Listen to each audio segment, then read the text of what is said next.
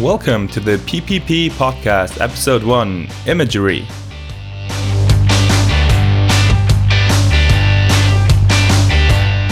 Painless Performance Psychology is the show where we break down difficult psychological theories and concepts and make them easy to understand.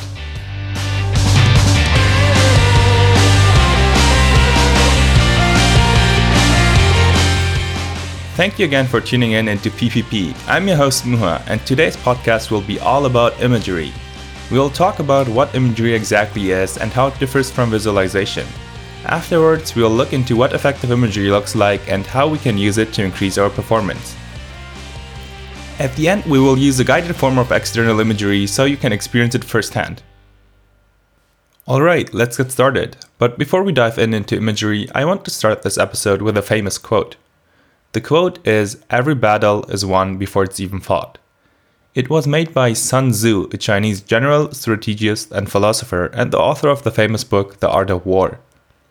This quote can be seen as a pretty bold statement, if we assume that the outcome of a battle, or in our case of a competition, is predetermined even before it takes place.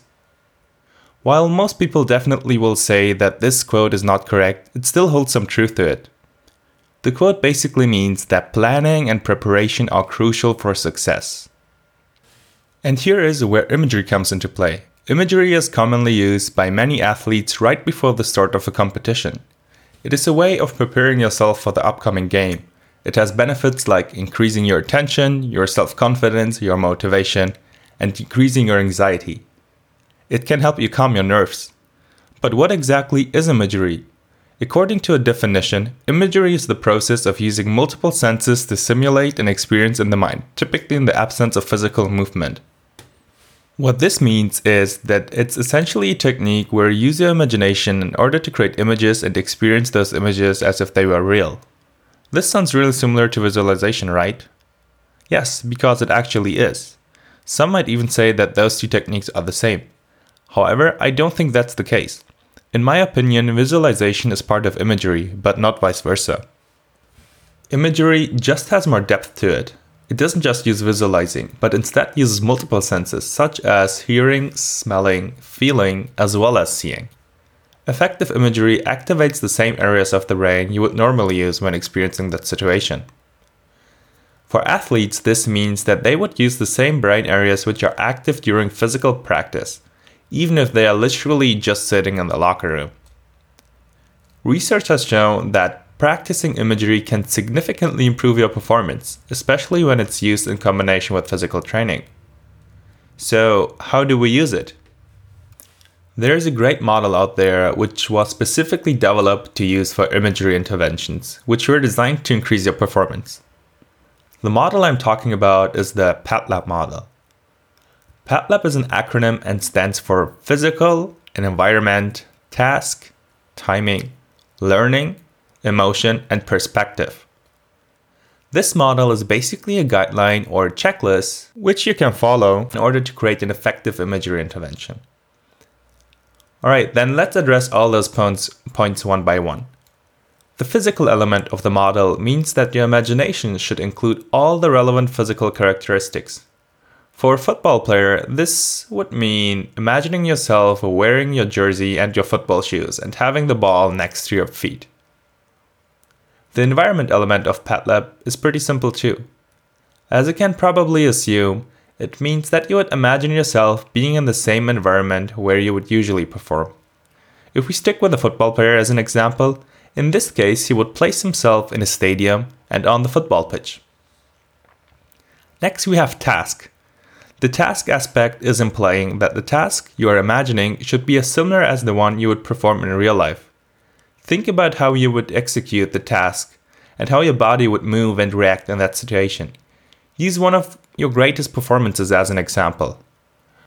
But keep in mind that the task you're imagining should be appropriate to your skill level. It should be a task you can actually perform. So if you are a novice football player, don't imagine yourself doing all those fancy and difficult tricks like pro athletes do. The second T in PATLAB stands for timing. For effective imagery, you should never speed things up. You should rather experience your performance in real time. However, slowing certain things down, which usually happen really fast, such as certain tricks or other advanced moves, might also be really helpful. Alright, stick with me, we're almost done. But let's continue with learning. The focus of the learning component is on adaptability. It essentially says that the imagery you're using should not always be the same. You should reevaluate and adjust your imagery according to your progress and your skills. So if you do get better at a certain skill, we just talked about novice football players, right? If you now learn specific tricks or skills, you won't imagine yourself doing those tricks as on the first day you've just started them, right? If you're getting better, you would also imagine yourself being better at them. Next one is emotion. This one's also pretty simple to understand, but probably a lot more difficult to put into practice. It means that you should pay attention to the emotions and the arousal you would feel during your imagined performance. Ideally, you would avoid negative emotions such as panic and fear, and instead focus on the pleasant ones such as joy, happiness, and excitement. Last but not least, we have perspective. You can either experience everything through your own eyes, so from the first person point of view, or you could use a third person point of view, as if you would watching a video of yourself. It is mostly assumed that the first person point of view is more effective as it's most similar to the actual experience. However, a third person point of view might be more beneficial for performances where form and technique are more important, such as in dancing. This basically sums up all there is to the Padlet model. Hopefully, the next time you'll use imagery, you can make use of it. I hope you've learned something new about imagery today. But before wrapping up this podcast, I wanted to remind you that I've prepared a small session of guided imagery after the outro. So stick around if you do have the time and want to experience imagery firsthand.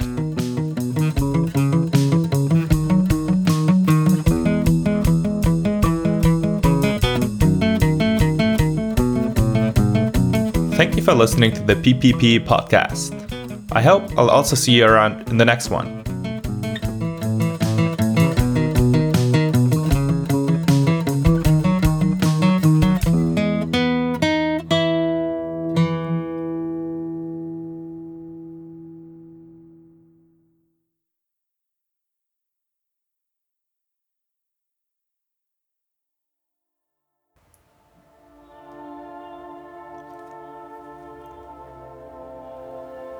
I want you to get in a comfortable position.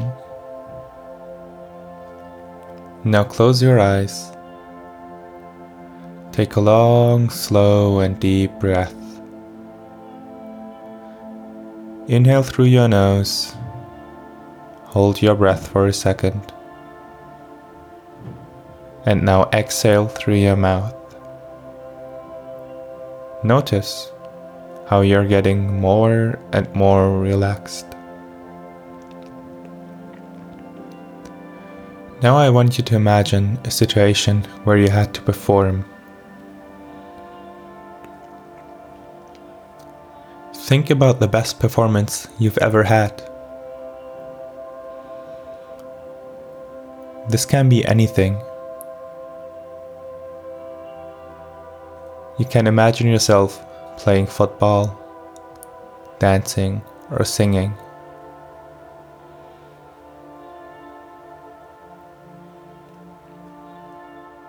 Imagine yourself being there again.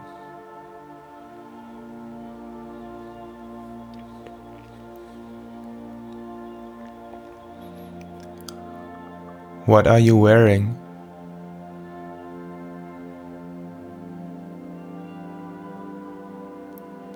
Where are you standing?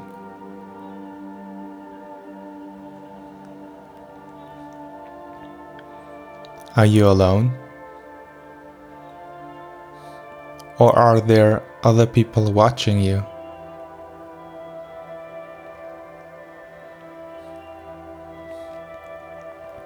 Feel the sensations you felt back then.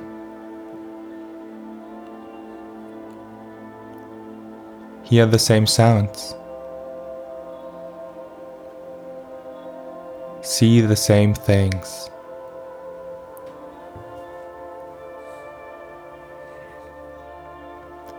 Be as vivid as you can.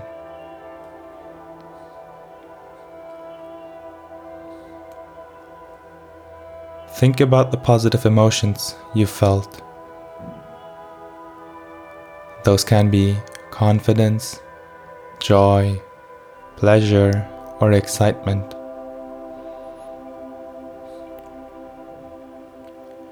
Try to relive that moment and take as much time as you need.